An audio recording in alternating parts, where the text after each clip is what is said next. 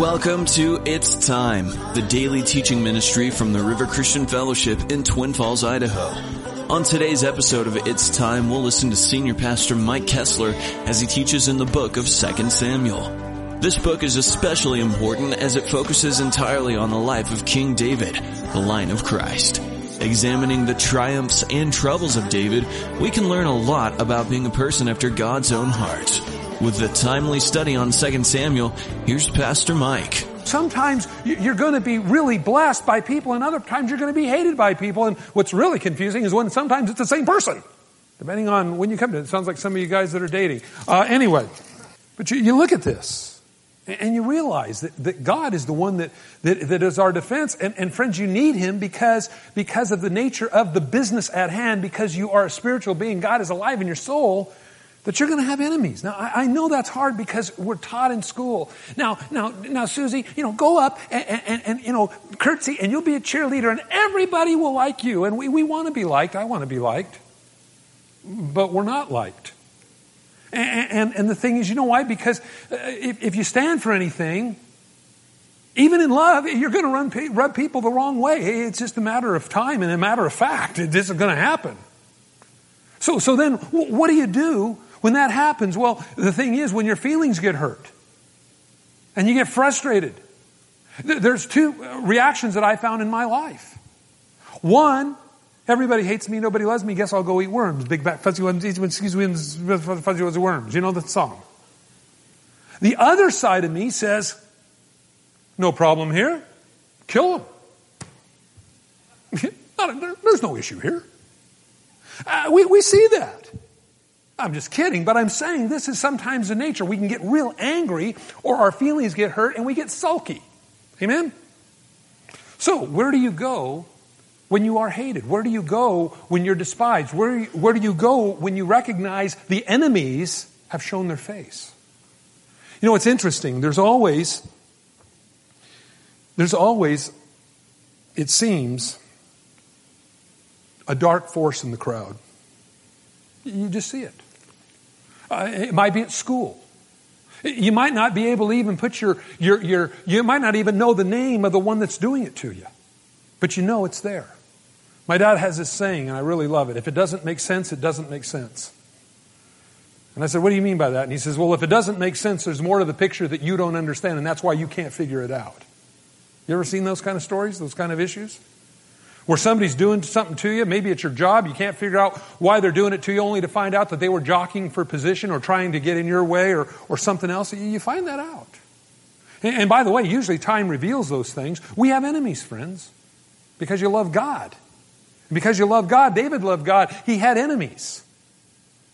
You look at the relationship that David had with Saul. All David continued to try to do for Saul was treat him good. And every single time Saul would turn on him. And in fact, Saul was such a liar. He'd say, oh, my son, I will not chase you anymore, return. And the next day he was out doing it again. That's what I'm saying. It's really tough when it's the same person being weird. Well, that's what it was with Saul. That's what it was concerning David. And I look at this and I realize that we're going to have enemies. And friends, I know we get tired of the battle. I get tired of the battle. You get tired of the battle? I get tired of the battle. I do. And so we kind of want to hit the, I think I'll run away mode.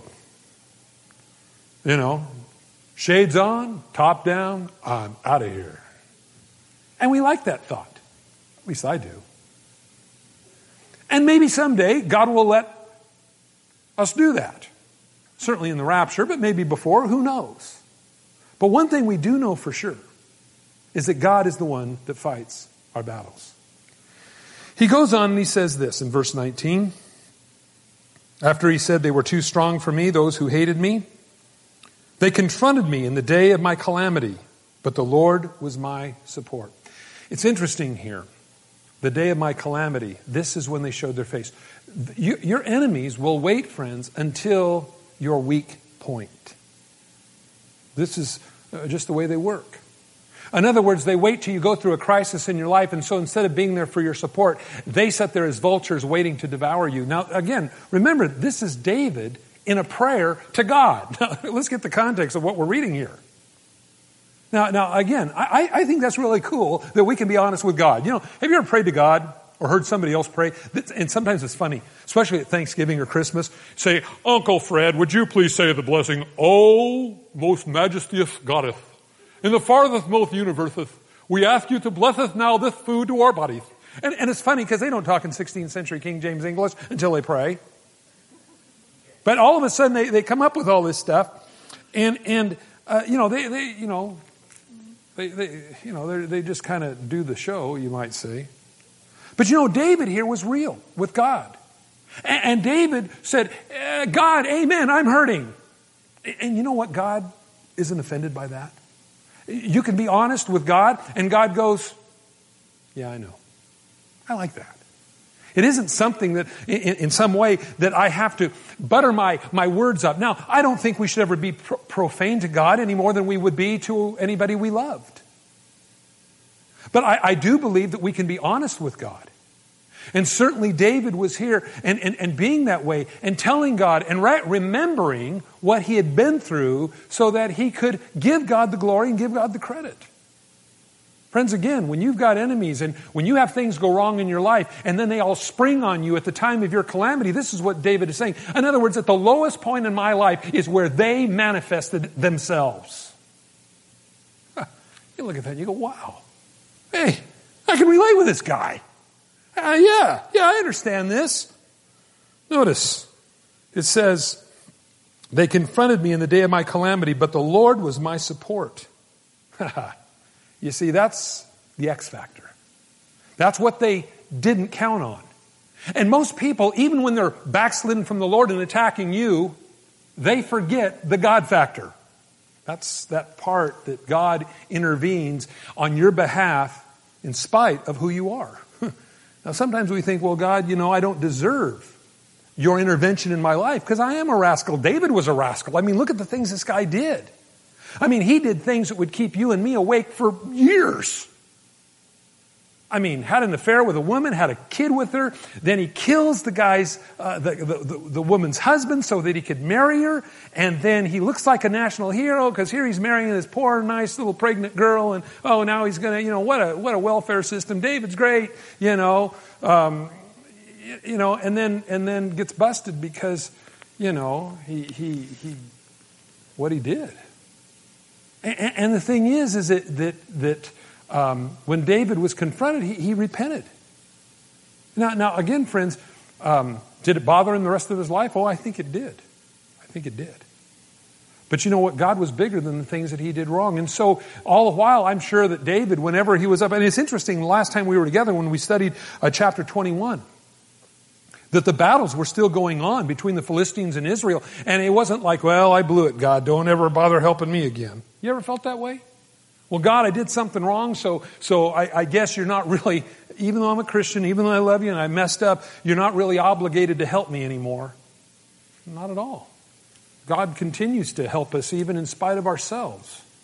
With the understanding and the hopes that we'll grow closer to Him, understand the promises that He's got for us so that we don't have to take matters into our own hands. It says, He delivered me because He delighted in me. I like that. In verse 20, again, He says, He also brought me into a broad place. He delivered me because He delighted in me. I like that. He delighted in you. You realize that in spite of all the things you've done wrong, God delights in you? I think that's pretty cool. If you think about it, man, that should just give you warm, goose-bubbly pimples all over. And because, again, you're loved. And you're not loved. See, real love is not predicated upon performance. Because it would be then an involuntary action. See, a voluntary action simply says, I'm going to love you, period. That's unconditional love. But whenever there's an if attached to it, and this is what's wrong with American dating today, is I love you if you have money, I love you if you put out, I love you if you do this, I love you if you do that. And that's not love. That's a self-seeking satisfaction that they're looking for, irregardless of you. But real love says, I love you, period. And I love you even if you don't ever do anything for me. See, and this is why we understand then as we look at John 3:16, for God so loved the world. It wasn't anything that man did to make God love us. In fact, if you look at humanity at large, if you watch the newsreels of the Second World War, if you God, I just want to, if I was God, I'd nuke them all. Yeah. Because we're not worthy of God's love. But God loves us in spite of ourselves, and how much more then you as a child of His, even if you mess up, God still loves you. And again, these words are written from a man who messed up a lot. A man and a woman just like you.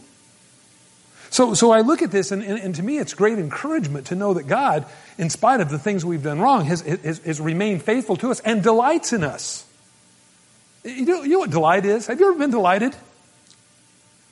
You open the Christmas present and there's that diamond pendant that you always wanted. You like it.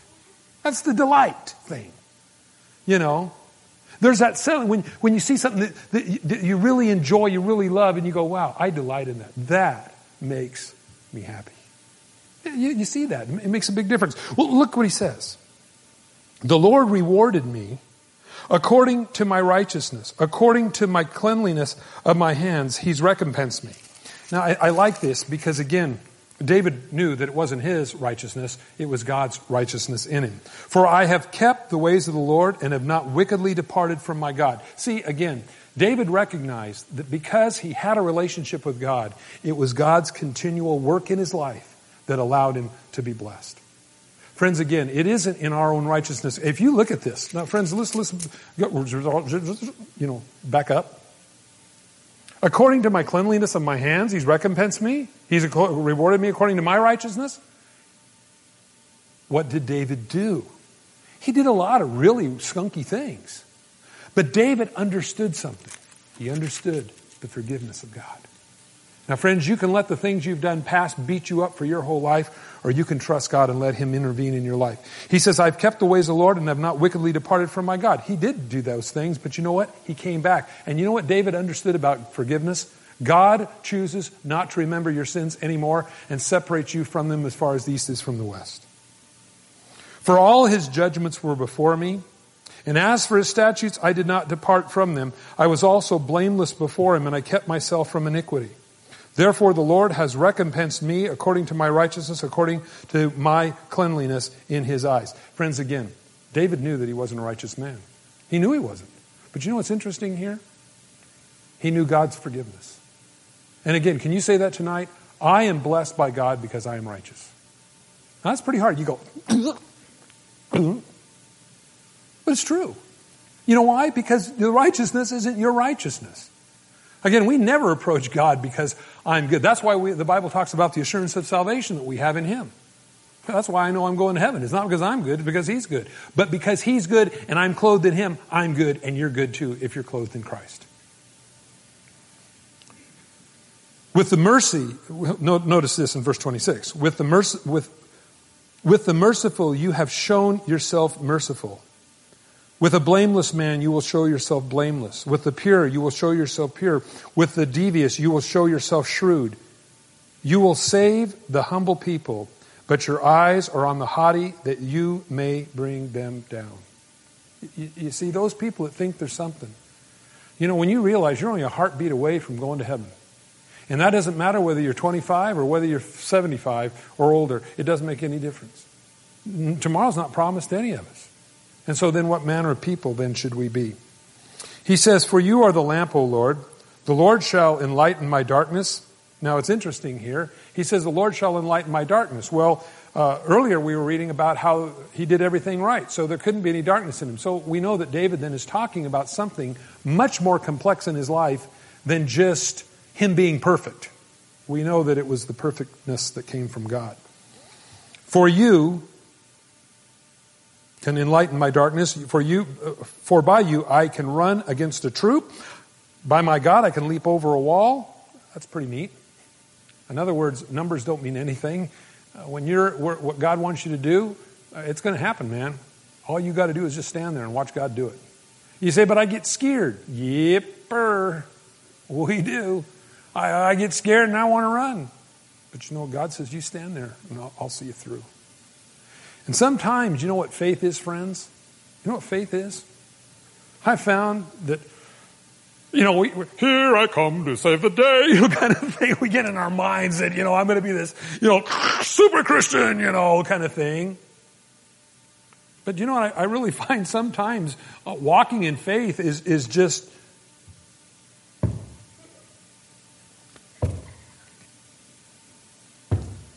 one foot in front of another, friends.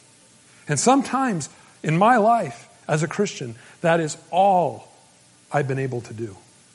But you know what? You're still here. And you didn't go. And God can still bless. And if God wants you gone, you'll be gone. Don't worry about that. But I'm just saying, see, sometimes faith isn't in this mega, I believe God can do anything, and some days we just go, like we have Frankenstein walks. But I'm serious. That's sometimes all we can do. But you know what? God honors that. Jesus said it like this. He said, if you have the faith as big as a mountain, you can move a mountain. That isn't what it said. If you think that's what it says, you better start reading. He said, if you have the faith of the grain of a mustard seed, and that's the smallest of all seeds in that area. And Jesus was saying, it's not the magnitude of faith that you have, it's does it exist? And sometimes just it existing causes you to stand when everything in your life says run, go sideways, go worldly, do this, do that, whatever it is. Go the other way. God just says, listen, faith of a grain of a mustard seed. And so sometimes your mustard seed faith might just be, oh God, it's hard. And it's nice when we have the victory and, we're feeling like super Christian.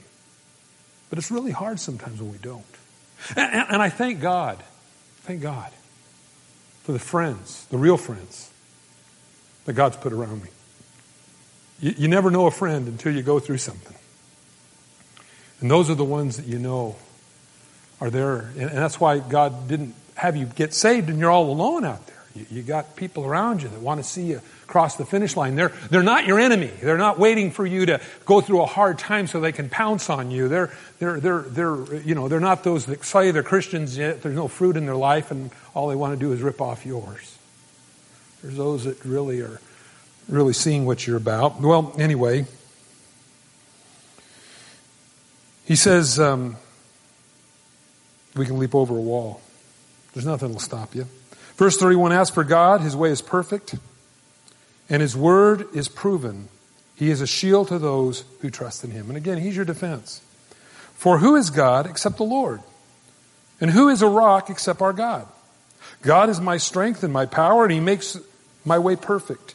He makes my feet like the feet of a deer, and he sets me on high places. He teaches my hands to make war so that my arms can bend the bow of bronze. He's saying, listen, God will show you what you need to do when you need to do it. And if it comes to having to put on a good scrap for the Lord, then he'll show you how to do that. But you see, that's God working that way. Verse 36, it says, you also have given me the shield of your salvation, and your gentleness has made me great. Now again, friends, that's one of the things in God and his awesome, mighty power is David just got done speaking about how fire and smoke comes out of his nose and all these things. David says, but God, you're gentle. That's the kind of man you want to be. You want to have the authority, you want to have the ability, but you always want to be gentle in how you do those things. I've seen people that are gentle, but they don't have any substance to them. And I've seen people that are full of wrath, and there's no gentleness in them, and so they don't know when to stop. They don't even know how to correct their kids. They think not until their kids' teeth are knocked out and they're a bloody pile of little flesh and bones that they've done their job. And there's all kinds of stories in the newspaper about people who are imbalanced in these ways. You can be gentle and have no backbone. And so again, there's a balance here. And so he says, you enlarged my path under me, so my feet did not slip. I have pursued my enemies and destroyed them. Neither did I turn back again till they were destroyed. So again, David here has already given God the credit for the enemies. But again, David here is saying, but God used me to do it. So again, friends, here's that balance that we talked about that we pray for. And we say, okay, Lord, how much do I do? How much do you do? Open and close the doors according to your will. I have destroyed them and wounded them so they could not rise. They have fallen under my feet. You have armed me with strength for the battle. You have subdued under me those who rise against me. You have also given me the necks of my enemies. So I destroyed those who hated me. Now it's interesting, that was one of the things that David did concerning Goliath. He pulled out Goliath's own sword and cut Goliath's own head off with a sword, because David went out to meet Goliath. All he had was a slingshot. He didn't have any armament or swords or anything like that. So he used Goliath's own sword to cut his own head off. They looked, but there was none to save, even the Lord, but he did not answer them. It's interesting that when God's judgment is upon people, that's it. It says, then I will beat them as fire and dust of the earth. I trod them like dirt in the streets, and I spread them out. You have also delivered me from the strivings of my people. You have kept me as the head of the nations. It's interesting because David for a while lost his kingly position when Absalom usurped his authority. And so we remember that David here is saying that even though there has been times in my life when everything hasn't been perfect, God, you kept your promise. I think that's important because we think sometimes in our Christian experience that if we go through something hard, we don't understand that God's abandoned us. Well, David lost the kingdom for a short period of time until Absalom was killed, and then it was restored to him. It says, you have delivered me from the strivings of my people. He says, a people who I have not known shall serve me. The foreigners submit to me. As soon as they hear, they obey me. The foreigners fade away and come frightened from their hideouts. And again, because they saw the power of God in David's life and knew that he was basically, with God's help, an unbeatable force. Verse 47, the Lord lives. Blessed be my rock. Let God be exalted, the rock of my salvation. It is God who avenges me, who subdues the people under me, who delivers me from my enemies. You also lift me above those who rise against me. You have delivered me from the violent man. Therefore I will give thanks to you, O Lord, among the Gentiles, and sing praises to your name. He is the tower of salvation to his king, and shows mercy to his anointed, to David and to his descendants forevermore. And friends, that's true because Jesus was from the tribe of Judah, David's tribe. And it's interesting that in the prophecy that Nathan gave to David, he said, one of your descendants shall stay on the throne forever. And we find that fulfilled in Christ Jesus. And so David praises God. In the midst of the things that he went through, we could say, well, what kind of a relationship? You see, I believe that, again, friends, the Christian life sometimes is tough. Now, that doesn't mean it's tough every day, and we're going to have good times. But if you go through something in your Christian experience and you don't completely understand it, don't give up on God. He's not done with you yet. And he'll show you his power. He'll show you his greatness. You just trust him, and you'll see what God will do. Because God's faithful. And friends, the good news is God's faithful even when we're not. Let's pray. Father, we thank you tonight for your word. And we thank you, Lord, for a man who loved you. And Lord, in the midst of his failures, still retained and came back to you, Lord, and you forgave him. And what an inspiration that is for us, Lord. In this life that we live, and sometimes when we slip and fall and skin our knees, but Lord, you pick us up. You dust us off and you keep us going. And so, Lord, we ask you now that you would just cause us to have that understanding that you're not going to leave us. That, Lord, that you delight in us. And so, Father, tonight, may your Holy Spirit continue to work within our lives, to strengthen us, to encourage us. Lord, to have our eyes wide open for opportunities to see what you will do. And Lord, if the enemies come, hey, you're going to take care of them for us. Father, your word says that you're greater than anything that we have done wrong. God, you're greater than any enemy that we may have. You're greater than our prides and our arrogances, God. You're greater than any. And so, Lord, we turn it over to you. And we say, okay, Lord, may you have your perfect will in our lives. In Jesus' name, amen. And that's Pastor Mike Kessler, Senior Pastor at the River Christian Fellowship, with 2 Samuel on It's Time. If you'd like to have your own copy of today's episode, you can obtain one for free from the Daily iTunes Podcast. If you want a hard copy, you can give us a call at 800-357-4226 to place your order. And while you do that, don't forget that 2 Samuel is part 2 of the 1st and 2nd Samuel series available from the River Christian Fellowship. Please tune in next time for another relevant Bible study on It's Time.